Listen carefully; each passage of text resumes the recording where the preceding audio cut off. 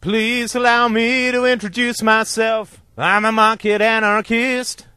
I've been around for a long, long time, though you don't know I exist. Just working on a few ditties to keep the movement going. Hope you're doing well. It's Steph. I was rather struck by the formulation that we were talking about this morning, which was mysticism as the scar tissue of fundamentally moral guilt. So I put some thought into it today while I was doing my marketing grindy data monkey stuff. Ooh, ah! Ooh, ooh! And so I thought I'd share a few ideas with you, and you can tell me what you think. Now, my experience with mysticism is really a tripartite, an unholy trinity, if you will. And it is my mother, my father, and my brother, though not necessarily in that order. Actually, my mother, my brother, and my father in that order. First and foremost, my mother was a dyed-in-the-wool, hippy-dippy mystic. When she was younger, the house was aswarm with German hippies, and they did all of the stuff that you would imagine people racked with guilt would do. And again, I'll get to the syllogisms if we can work them out in just a little bit. They did tarot card readings, and they did attempted to contact past lives, people and the dead, and they did theosophy and all this other kind of stuff. And it really was pretty unpleasant. You know, it's I hate to say it, but it's a bit of a girly world. So for a robust youth like myself, growing up in this kind of madcap, abstract, totally irrational, mystical, at one with the universe and intimate with nothing kind of world, it was kind of creepy, kind of gross. I think women are a little more drawn to it than men are, but that's not always the case, of course. There are exceptions to most rules. And my mother only got more mystical, and it in the form of sort of how a mental illness manifested itself. It took the form of a kind of severe paranoia later on in her life, and that was, of course, most unpleasant to just about everyone involved. And so it became that the insurance companies were trying to kill her because she was suing the doctors who'd injected her with bad things and all this, that, and the other. And it was all, remarkably not fun, but it was all wrapped in this nimbus of extraordinarily obtuse and abstract mysticism. And it is certainly true, and I know I'm treading on thin ice here, but it certainly does seem to me to be true. Hello, Mylene? Yeah, feel free. That the people who are mystical in the extreme tend to have... dare I say it? Dare I? Yes, I think I dare. They tend to have sort of extreme logorrhea. Yes, I know we're almost 700 podcasts, but they have extreme logorrhea that's not connected to other people and to their emotional experiences and reality processing. As I said, we can only meet in reality. We cannot meet in fantasy. We can only obscure each other. We can only obscure each other's souls and kill each other's spirits in fantasy. There is no meeting in fantasy. There is only meeting in direct, through reality processing. So the next thing that I sort of was exposed to when it came to mysticism of a generalized kind. Actually, you know what? Do I have to make a phone call? Forget it. Was mysticism of a generalized kind was that of my father. Now, my father was an atheist when he was younger, but he was an atheist really in terms of nihilism, more in terms of atheism. In other words, it wasn't that he believed in something which resulted in him not believing in God. It's more that he believed in nothing, and God was just one of those things that he didn't believe in. And so it really wasn't an atheism that was, at least honorable or intellectually respectable. It was, I don't believe in anything, one of those things happens to be God, but it's not because I have a positive standard of belief that excludes things which are false.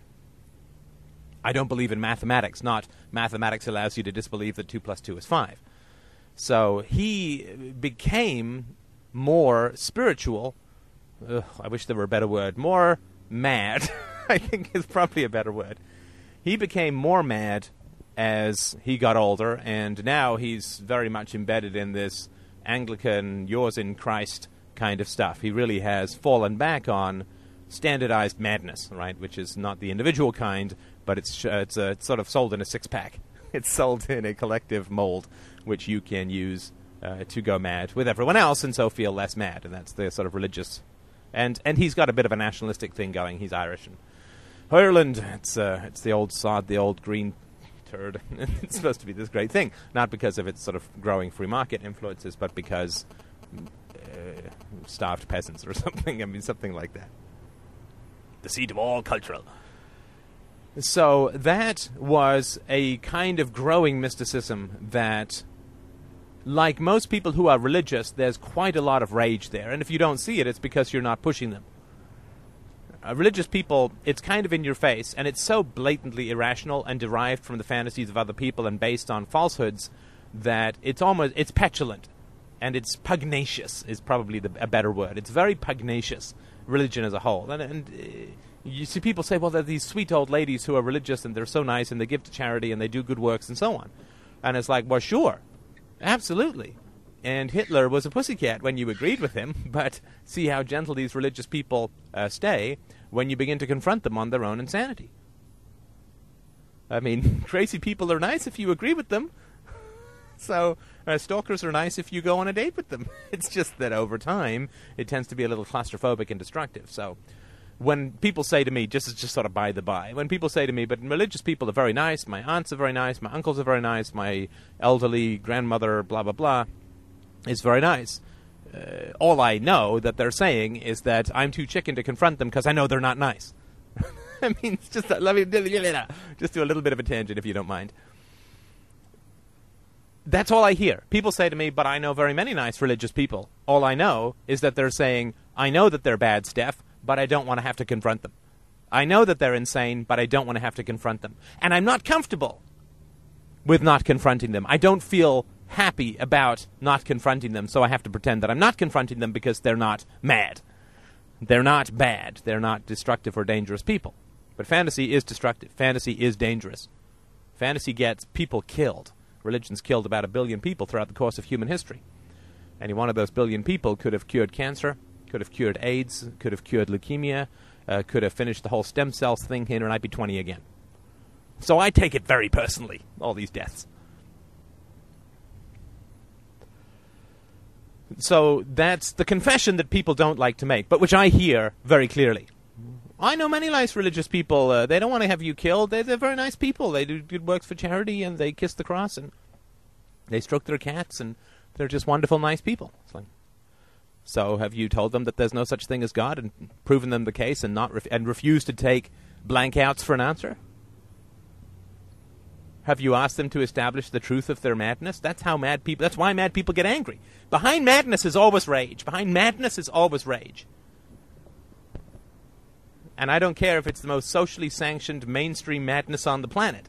Behind madness is always rage, because behind madness, behind falsehood, behind fantasy, behind conformity is brutality, is a history of brutality. People don't become religious because they love God. People become religious because they fear their parents.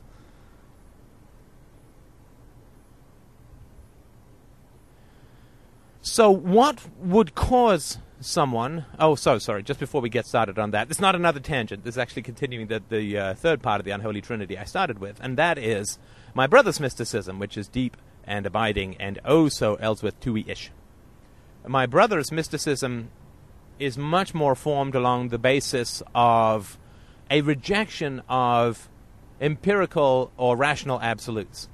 My brother is absolutely devoted to and fetishistically rub up against and get an electrical static charge, PVC discharge into your pants, absolutely rubs up against any subjectivism he can come across.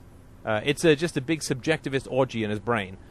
And he's the person who he said once, I think I mentioned this before, I certainly have mentioned it on the board, he said to me when I was first getting imbibed in scientific philosophy, he said to me, "Oh, Steph, I would be so overjoyed if one day you let go of a rock and it just floated upwards. I would love to be there that day when all your certainties went bye-bye."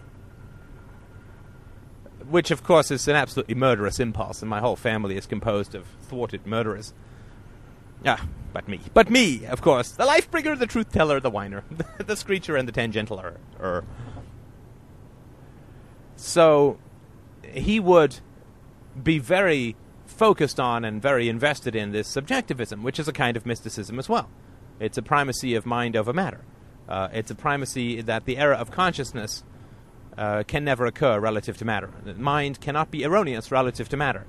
If there is a discrepancy between the mind and matter, it is matter that is erroneous, and you can invent your own physics and your own reality. It's like a Dungeons and Dragons world that you go and live in. Although even that world has rules.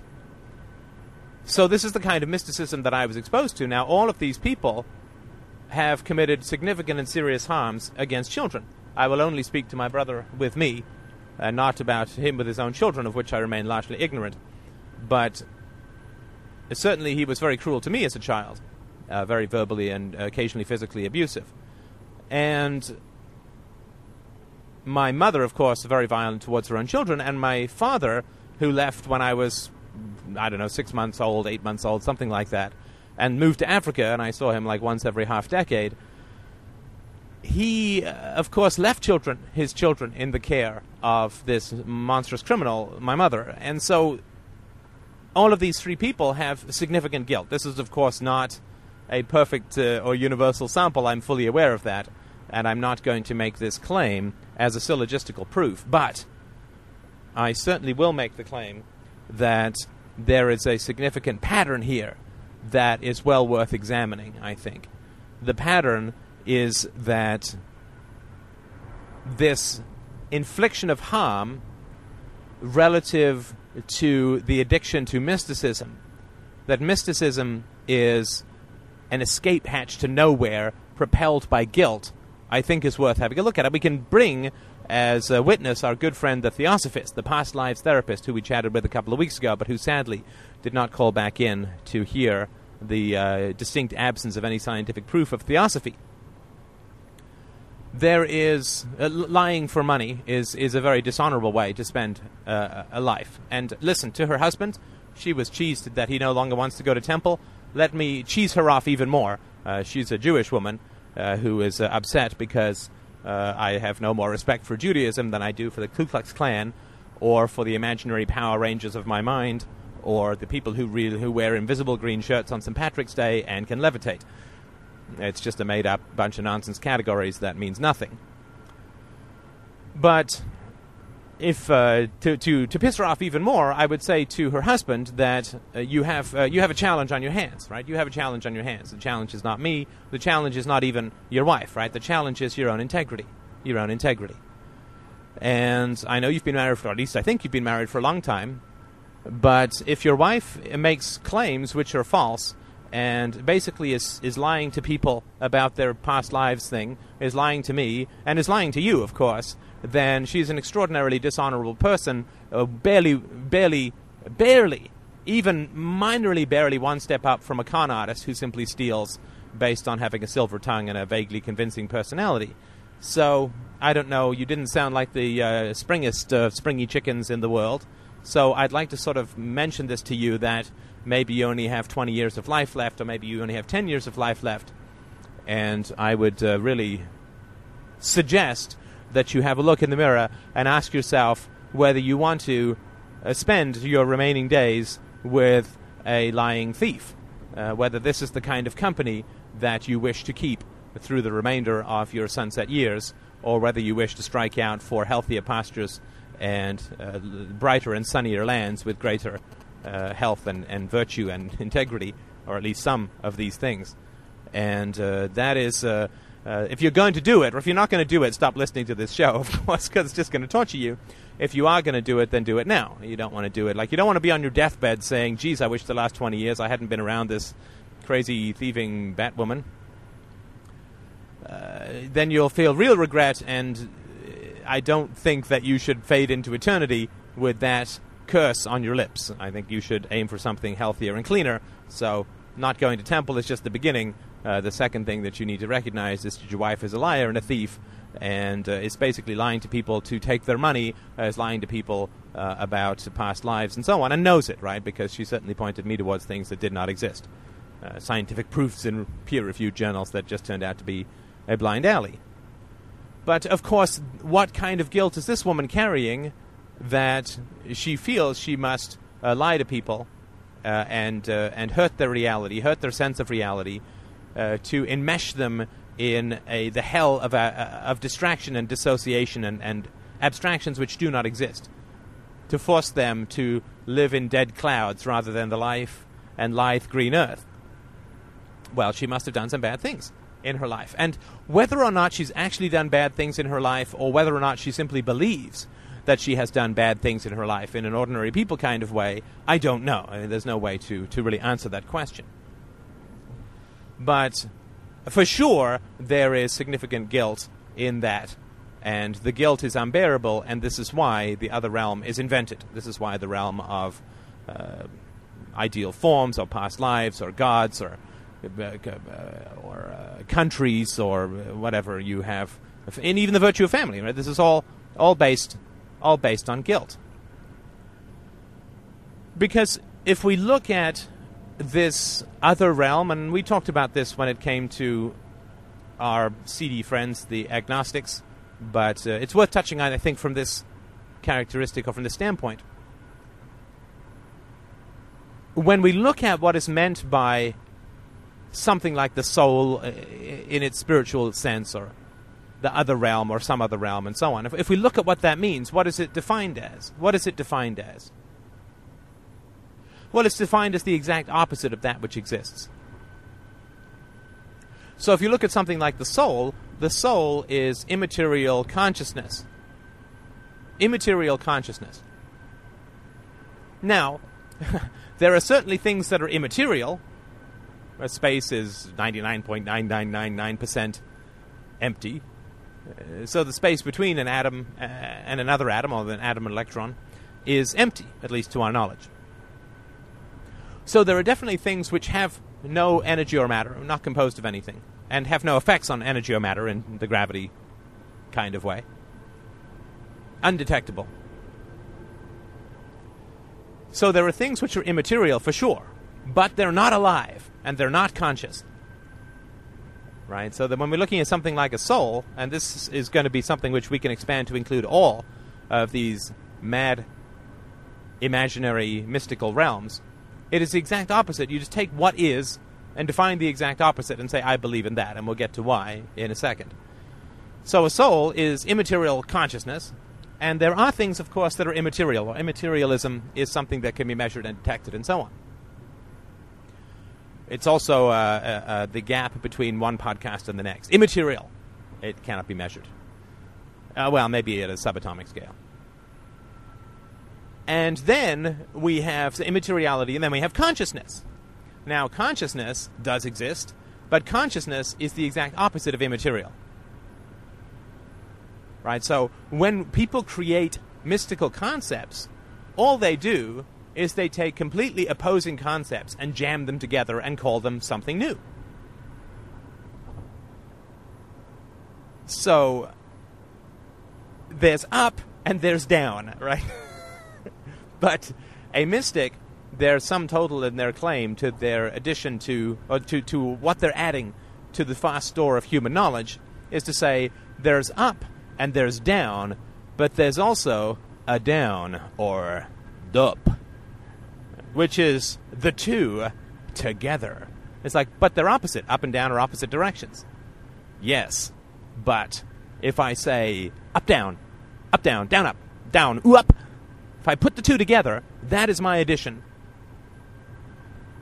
to the vast store of human knowledge. I have put two opposing and completely self-contradictory, when combined, concepts together, and I'm calling this something that exists. So, immaterial consciousness is exactly the same as up-down. Where something is immaterial, or where immateriality is present, so to speak, there's no consciousness. Where consciousness is present, there is no immateriality, right? There is no vacuum that thinks, right? You've got thinking, which involves a brain, matter and energy, chemicals and so on. And you have immateriality, which is the distinct absence of anything that could potentially be alive, because it's the distinct absence of anything at all. Immaterial consciousness is just up-down. Black, white. Up, down. Square, circle. Number, opposite of number. Car, opposite of car. Putting two words together does not create something metaphysically. It does not create something in the real world. And this stitching together of incompatible and complete opposite definitions and calling it something new is a total frankenfuck of a thinking type or a thinking style. And it's completely not thinking. It's the opposite of thinking. It's the opposite of... Thinking is supposed to be that which derives, synthesizes, abstracts, and organizes the principles that are observable within the behavior of matter and energy. Boy, there's a mouthful. I think I've got a t-shirt. Of course, you'd have to be 800 pounds to get the whole thing across in more than 2-point font. But hey, a t-shirt with all the podcasts transcribed and printed on. Ooh, dusty. Needs to be cleaned. Mysticism is just the pseudoscience of opposites. A square circle is exactly what a mystic says that they're adding to the store of human knowledge. Well, we have something that's square, we have something that's a circle, they have opposite, or at least incompatible properties. Not exactly opposite properties, but they have incompatible properties. If it's square, it ain't a circle. If it's a circle, it ain't a square. And just putting these two words together doesn't add anything new. In fact, it is the complete opposite of thought. It's saying that something exists and is the opposite of existence at the same time. Something is up and down simultaneously. Something is attracted and repelled simultaneously. Something is black and white simultaneously. Alive and dead simultaneously. You're just taking opposite concepts, putting them together. And why? Why would you want to do that? Why would any... I mean, I have another theory, which is that if you have good language skills but you're kind of retarded, then you like to become a priest. Or a mystic of some patriot or something like that. If you have language skills without wisdom, if you have intelligence or oratory without wisdom, then you just like to create stuff that baffles people, that confuses people, and makes you seem smart. To dumb people, a square circle might seem brilliant. Like the Buddhist thing, you know, you must have a strong desire to have no desire. Yeah, fuck you, Tubby. Would you like to put a few grains more thought into that before you just go around saying, it is the sound of one hand clapping, it is... Yeah, tough. Done. I thought that meant masturbation when I was younger, but then what didn't I think meant masturbation when I was younger? Oh, sorry, one hand slapping. Anyway, spanking? We'll come back to that. New vidcast. I will wait till I go full-time. I'll need the costume. The oiled ostrich, we call it. Come back. That's a tangent that's leading you down a bit.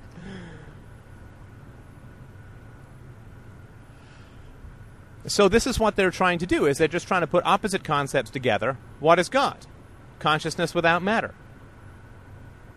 Existence without creation. Perpetual existence. Infinite power. Omniscient. Omnipotent. All of these things which are completely contradictory. Existence without evidence. But without evidence is the opposite of existence. It's how you confirm the non-existence of something. There's no evidence there's a truck parked right in front of this car, so I'm going to keep driving. Oh my God. It's embarrassing. I mean, if you have any kind of common sense, which does not require a significant amount of intelligence, I promise you, it takes a significant amount of intelligence to destroy common sense, which is why it's so rare, sadly. But this is what people are bent to do, is to destroy people's ability to process reality. And the question is why? Why? Why would people be so driven to process other people's capacity to destroy other people's capacity to process reality? Why, oh why, oh why would they want to do it? Why? Well, my friends, I think that it is because of guilt, which we've talked about before, but something that leads to a particularly hellish state of mind, which is where I think that most mystics land, and which is why I know when people say that they know some really nice religious people, that all they're doing is not confronting them on their sickness, right? Or not confronting them on their madness. My dentist is great. Really nice, you know. Never drills, never gives me any fillings, just gives me painkillers. Well, let's see where that ends up. First and foremost, why is it that reality is your enemy? Why is it that reality is your enemy? This is sort of to the mystics, directly or in general. Why is consistency your enemy? It's not a question of vanity. I think vanity is an after effect of these kinds of things. I don't think it's a direct question of vanity or infliction of vanity. Obviously, people who are not that bright, and I think we've all had these fantasies. I certainly did when I was younger, and I thought, gee, wouldn't it be great if I just came up with E equals MC squared, and it was so obvious that everyone just slapped their heads and said, oh my God, that's so obvious. So now looking on it, I can't believe I never thought of it, and it's something that I just tripped over. In a sense, wouldn't it be great if I was so smart, not because I was smart, but because other people were just dumb? I mean, wouldn't that be great? Wouldn't it be great if all of the really good actors got hit by a bus and then they had to give parts to me or something like that? Or, you know, I don't know, all the really good singers or whatever, who knows, right? But I think we've all had that kind of fantasy, right? I'm the last man alive, I can get a date or whatever. So that's, I think, part of a natural part of growing up, but I don't think that's really the fundamental motivation. I think that's just a passing fancy that we all have. Why does it become a grim addiction? There must be a contradiction that is accepted at the root that flowers into mysticism. There must be a contradiction that flowers into mysticism. Mysticism must be the effect of something deeper because there's no empirical evidence for it, so why would people believe in it? And people don't live their lives consistently by mysticism, and it's all just, it's reasoning after the fact. They accept mysticism and then they argue for mysticism. They don't look at all the evidence, they go through all the rigorously, scientifically peer-reviewed journals and say, aha, psychic phenomenon and UFOs and past lives and tarot card readings and all of this sort of nonsense. All of that is true. Right, that's not how people go about developing mysticism. What they do is they have a belief, or they have an experience, or they have something, somewhere, somehow, that leads them step by step, inevitably and directly towards a credulity with regards to this sort of nonsense contradiction, mysticism. The opposite of knowledge, the opposite of truth, the opposite of rationality and consistency and identity and existence.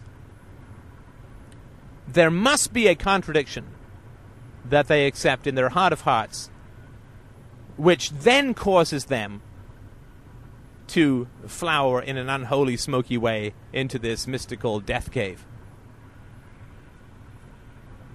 And it comes to it's the family. Of course it's the family. It all starts with the family. When you are a child and you were told that you were bad and your parents are good, whether that's explicit or implicit, usually I'm good is implicit, you're bad is explicit. And when I tell you that you're bad, by implication I am good because I'm telling you that you're bad. Because if I was bad and I was telling you that you're bad, you would in fact be good, so it wouldn't mean anything. The implication of you're bad is I'm good. And when children are attacked and abused in this kind of manner, when they're told that they're bad, the implicit statement or principle that's at work there is, you're bad and I'm good. You're bad is explicit, I'm bad is good. If you've listened to Mommy's Letter, the podcast, I can't remember, I think I did it as a vidcast too, but have a look at that if none of this makes any sense to you, and maybe it'll make a little more sense to you in time, but basically you are posited with a contradiction. Because bad people, sorry, let me start that again. Good people would not attack a child. It's a fundamental thing that we all get and totally understand. So if you get a whooping, you get beaten, you get smacked, you get screamed at, you get stuff thrown at you, you get ignored, you get bullied, you get manipulated. Good people would never do such a thing. Never do such a thing, and I don't care what your child is doing. Yes, you can raise your voice if you've lost track of them and they're about to wander into traffic, but that's your issue for losing track of them. Yell at them and then apologize.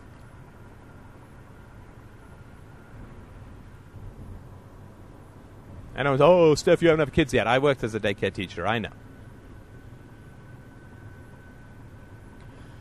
So, good people would not attack a child, would not undermine and destroy a child's capacity to think and feel secure and feel competent and rational and efficacious with regards to reality, which is the fundamental pro-life stance of any organism. You know, competent with regards to reality. So when a child is yelled at, and you're a bad child, then a massive contradiction is being put forward. We, the parents, are good. You, the child, is bad. Bad, bad, bad, bad, bad. But it's a total contradiction, because a good person would never call a child bad. See the fundamental contradiction? Then this occurs in school. It occurs with your extended family. It occurs with your direct family. It definitely occurs with your siblings. You are bad creates an essential contradiction. And as human beings who struggle and strive to create something better out of our lives than the shitty mess that most of us inherited, we have to deal with that contradiction. We don't have to, but I mean, if we want to be decent people and we want to live a happy life, we have to deal with that contradiction. We must deal with that contradiction. Good people don't tell children that the children are bad. That is the action of a bad person, intent on undermining, having power over, controlling, destroying, crushing the child. So what do we do with that contradiction?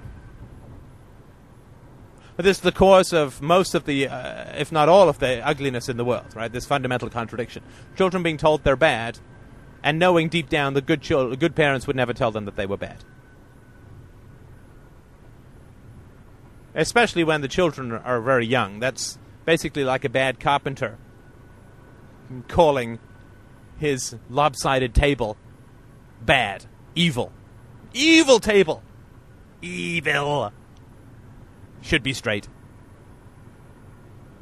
Or the child is the handiwork of the parent. If the child is bad, the parent is worse. Both for provoking badness in the child and for calling it badness rather than for accepting responsibility for what they've done to cause the child to be bad. Or haven't done.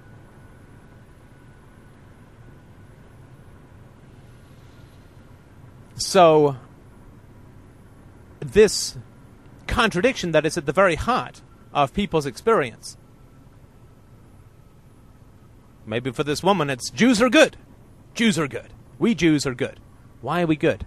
Is it because we believe in the principles of Judaism? Yes. Oh, well then anyone who believes those principles is a Jew. No. Because it's also racial. Oh, so we're good because we are a particular race.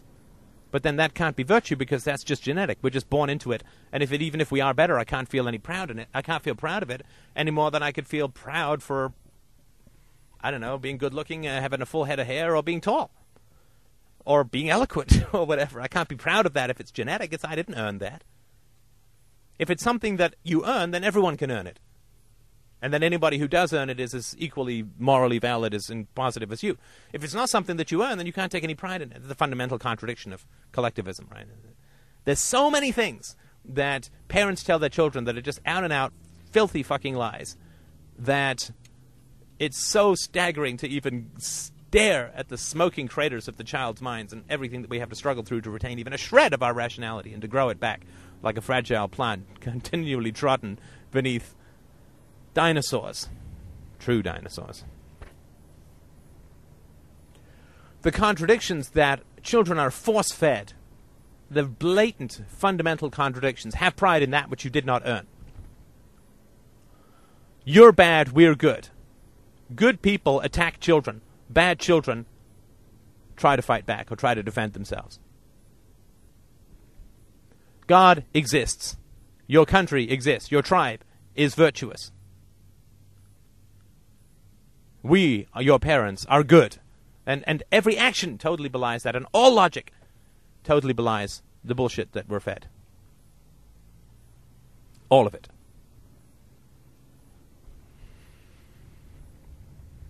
So we are detonated with contradictions from such an early age. Such an early age. We are sown with landmines of bullshit.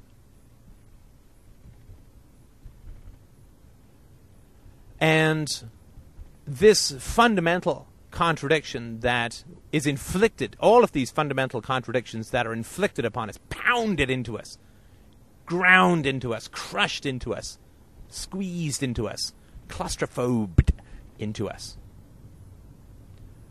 All of these hellish contradictions are unbearable to face. Because the level of stinking corruption, which we should take enormous relief in my view. We should take enormous relief in these, because if these did not exist, my friends, we'd be totally fucked as a species. If you want the causes so you can get the cure.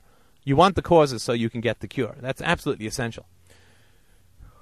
If your teeth are just mysteriously eroding and you go to the doctor and he says, oh, you're grinding your teeth at night, here's a mouth guard, you're like, whew, thank God. There's a cause, so now there's a cure. Oh, there's a cause, so now there's a cure. How joyful, how happy, how wonderful, how relieved I am. How excellent.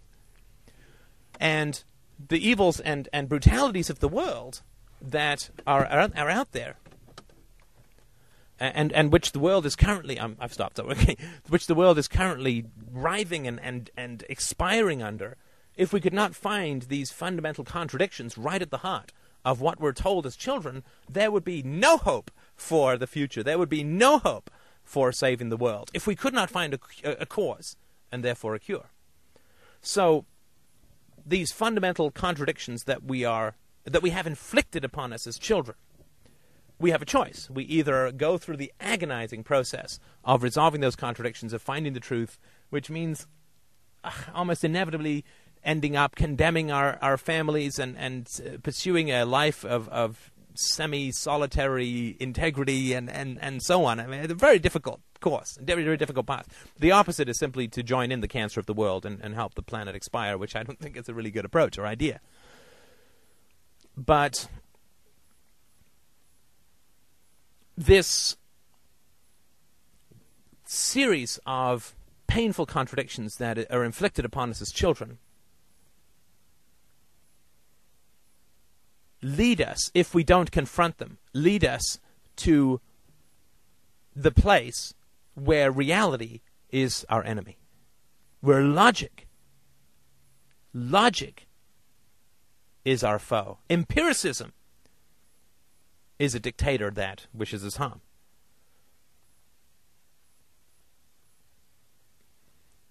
We must avoid these contradictions at all costs. So we must normalize these contradictions. We must normalize these contradictions. Now the world, right? All this. This is not contradictory. My webcam doesn't turn into a serpent. It doesn't, this doesn't turn into an ice cream cone, though that would be kind of nice. But it doesn't happen, right? Reality is not contradictory. The contradictions that are inflicted upon us and what that means about our caregivers, quote, our parents, our teachers, and so on, all the way through grad school, all the way to our deathbed, to the priest who comes and swoops like a crow and feasts upon our dying. What it says about all of these people is horrible. It's absolutely horrible that they lied to you, that they destroyed you, that they attacked you, that they undermined you, that they crushed you to serve their own, because they were crushed and they didn't process it. I mean, somebody's got to stop it at some point. Somebody's got to put a stop to it at some point. And it's you and me, brother and sister. You and me. We're going to stop this whole thing. We're going to stop this whole unholy, soul-grinding, blood-squirting merry-go-round. You and I are going to stop this thing together, and we're going to stop it by accepting that these contradictions only exist in the brutalities of those who taught us. The contradictions do not exist in reality.